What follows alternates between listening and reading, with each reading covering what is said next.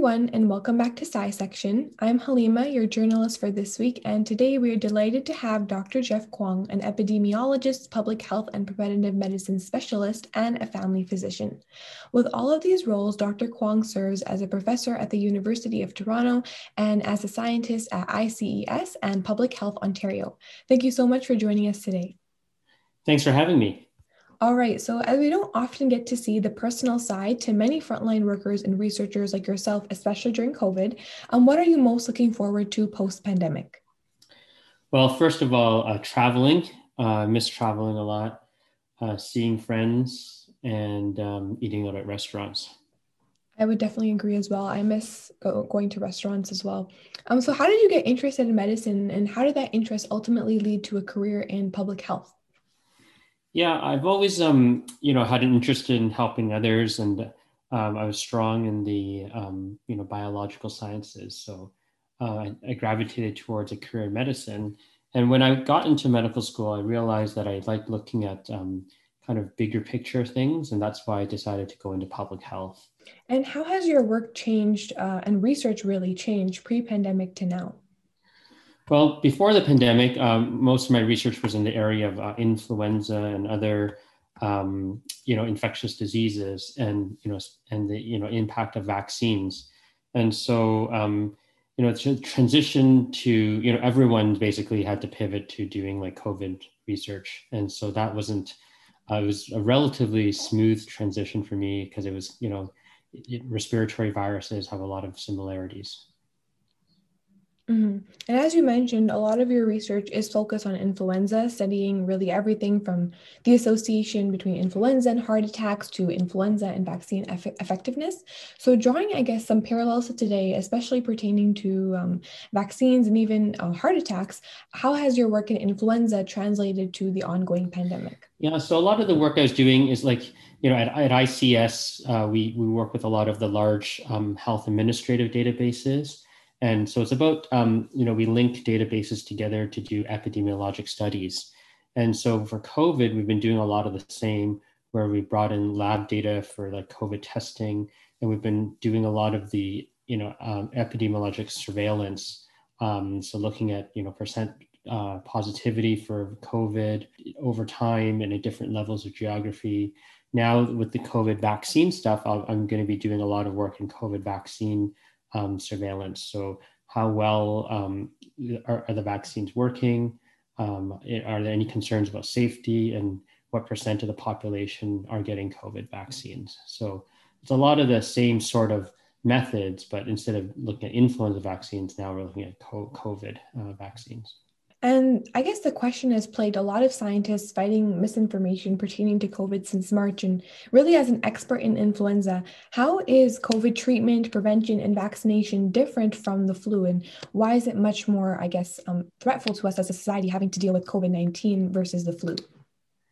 Yeah, so I think like there are similarities between influenza and COVID, but there are important differences. So in terms of similarities, they're kind of transmitted by the same sorts of routes, droplets, and then also probably some aerosol transmission. And they're both respiratory viruses. The methods to prevent those two infections are the same. The wearing the masks, physically distancing, hand washing, all the things that we are told to do to prevent COVID infection also work against influenza.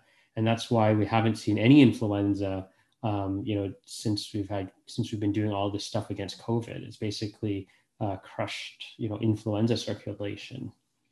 In terms of treatment, I think the treatments are different. We use these steroids and other treatments now for COVID, whereas like for influenza, there's like we have the antivirals against influenza, the oseltamivir and other antivirals. So the treatments are different because they are different viruses.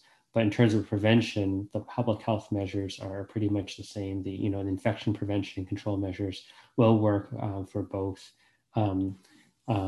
viruses. And then obviously the vaccines are different. So the vaccines are training our immune system to identify specific pathogens, and so they'll be different between influenza and COVID vaccine. COVID. And as you mentioned, the various approved vaccines obviously they're, currently being rolled out in Ontario specifically. Could you run us through exactly which ones have been approved and how exactly they work? I guess in that sense, really highlighting their safety and importance so we can get as many people vaccinated as possible and build that herd immunity to ultimately go and travel again and see friends. Yeah. Well, first, I just want to emphasize that they're all very good vaccines. And I just want to emphasize that that they're excellent. All four, like all of the ones we have available in terms of preventing hospitalization and death, which are the most important outcomes to prevent. Now, the first two that people that were approved were the mRNA vaccines. So the Pfizer and the Moderna vaccines, what they are is they're just a piece of the virus's RNA that's enclosed in a lipid coating, and then that's injected into your body. And what happens is that piece of mRNA gets introduced into the cells of your body and then tells your cells to produce the virus's spike protein. So one of the proteins on the surface of the virus. And then when your body produces them, then they train your immune cells to identify that virus. And so that when you actually do encounter the virus, then you'll be able to fight off the infection. And then the other vaccines, the AstraZeneca vaccine, and then the Johnson & Johnson, which is not yet available in Canada, has been approved, but we haven't received any deliveries of the vaccine. Those ones are similar, that they contain a piece of the virus's genetic material inside of another virus, that they use that virus to deliver the genetic material of the virus to our cells. And so they use slightly different technologies, but at the end of the day, they train our body to develop the antibodies against the coronavirus. So that's basically how they all work. And as I said, that they're all very effective. And so hopefully everyone, when their turn comes to get vaccinated, they will go get the vaccine. And as these vaccine efforts are gradually rolling out, what issues do you think we'll face in terms of really many things, reaching marginalized communities, logistical concerns, as we've seen, and also, as you mentioned, vaccine hesitancy? How do you think these issues will play out? Yeah. So, I mean, I think, in terms of accessibility, it's important to make it as accessible as possible. So having lots of different places where people can get vaccinated. So, we have, mass vaccination clinics, people can get it at pharmacies. Hopefully, family doctors will also be able to give it to patients in their offices. And then we're also doing a lot of outreach. So there's like mobile pop-up clinics. There's been a lot of outreach, to long-term care homes and other settings where there's like group living, so like such as shelters and other places like that. And then in terms of hesitancy, that is a growing concern. We are seeing that in some areas, certain communities seem to, lack confidence or lost trust in the vaccine. So they're not having as high levels of uptake as we'd like to see. And these often are the ones which have been most hard hit by the pandemic. So I think we really need to engage community leaders to encourage these communities to go get the vaccine, explain to them that these are safe and that they're effective, and that it's important for them to get vaccinated to protect themselves and their loved ones. And why do you think that is, that the communities that have been most hard hit with COVID are also the ones that are, in a sense, the most hesitant to its solution? Yeah, I'm not entirely sure, but I suspect, there could be language barriers. There could be, issues of mistrust in government, or mistrust in, authorities. And so I think this is something that definitely needs further studies so that we can understand and, address this as best as possible. And I guess as you work directly in the field of infectious disease, politics especially has been very influential in the last year. And many public health experts are often battling between, the public's outward interest of returning back to normal life versus the health fallback of doing that so rapidly. So how have you experienced this yourself in your work and tackled this? Well, it has been a huge challenge, and I think as for the public health physicians, they it's the population that is their patient, and so they have to look at the overall good of the population, and it's definitely a balancing act between trying to save lives and reduce illness, through measures such as lockdowns and other public health restrictions, but also looking at the consequences, the collateral damage from these measures. So the mental health of folks, education, when they had the schools closed and, all sorts of things like that. And then as well as like, people's economic, their livelihoods, right? So, if they have to close all the businesses, well, then people lose their source of income. And that's, obviously an important determinant of health as well. So all of these factors play into the decision making. And although I'm trained as a public health physician, I don't practice as a public health physician.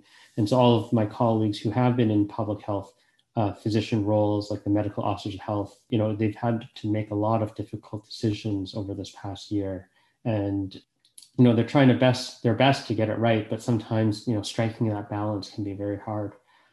So it is tough, and we'll just have to see how things go in this next wave.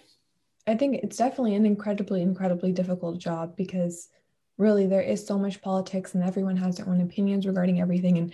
And everyone's best interest is getting back to the way that things were, but in that same breath, it isn't the best way to go about it right away. So it's a difficult job for sure. And I think now looking forward to the future, how do you think our society will be different post-pandemic? Do you think we'll be more health conscious? I guess all from this medical perspective. Well, hopefully we'll keep up some of the behaviors, such as the hand washing, and staying home when sick. These are things that we should always do, and that but we don't often don't do.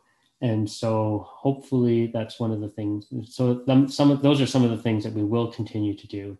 I mean, obviously we don't want to be wearing masks, forever for the rest of our lives. But we do know that, when we do wear masks, then we can prevent a lot of these respiratory infections.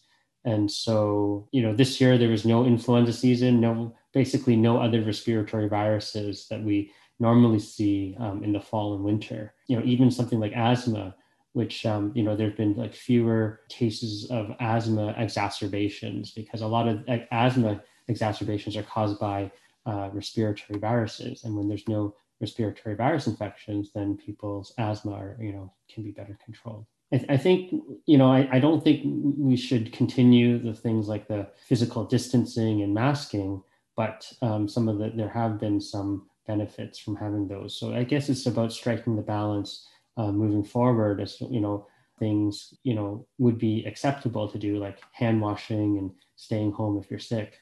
And maybe some things like working from home will be more prevalent. And that will maybe be better for the environment too, like fewer people commuting in the future. And I think there is, lastly, a lot of conversation about COVID-19 in general and the likelihood of viruses like COVID-19 to be reoccurring. Do you think there's anything in our society that we can do to prevent this? And is it likely to happen that viruses and coronaviruses are going to be more common to be dealt with in the future? I think that's a really good question. I think that humans we're encroaching more places in the environment that we didn't go to before, and so in the recent decades there have been more zoonotic infections. So those are infections that are in infectious agents that are normally in animals and have been jumping into humans. So that combined with more global travel and then overpopulation of the planet, are all kind of factors that can increase the risk of pandemics like what we're currently experiencing. I mean, I think the last huge pandemic that we had was, 100 years ago, the Spanish flu of 1918, 1919. And since then, we have had a number of influenza pandemics and, other novel infectious agents that have been controlled, such as the first SARS and MERS and other viruses. It's hard to predict the future. I mean, I think that there are factors, kind of the like we've got these factors in place right now that do put us at higher risk, but hopefully, we have the mechanisms to prevent, another global pandemic like this in the future. And on that note, thank you so much, Dr. Kwong, for joining us today and speaking to us about all things pandemic and public health. It was a pleasure having you, and thank you for all the amazing work that you do on the front lines in researching for COVID-19.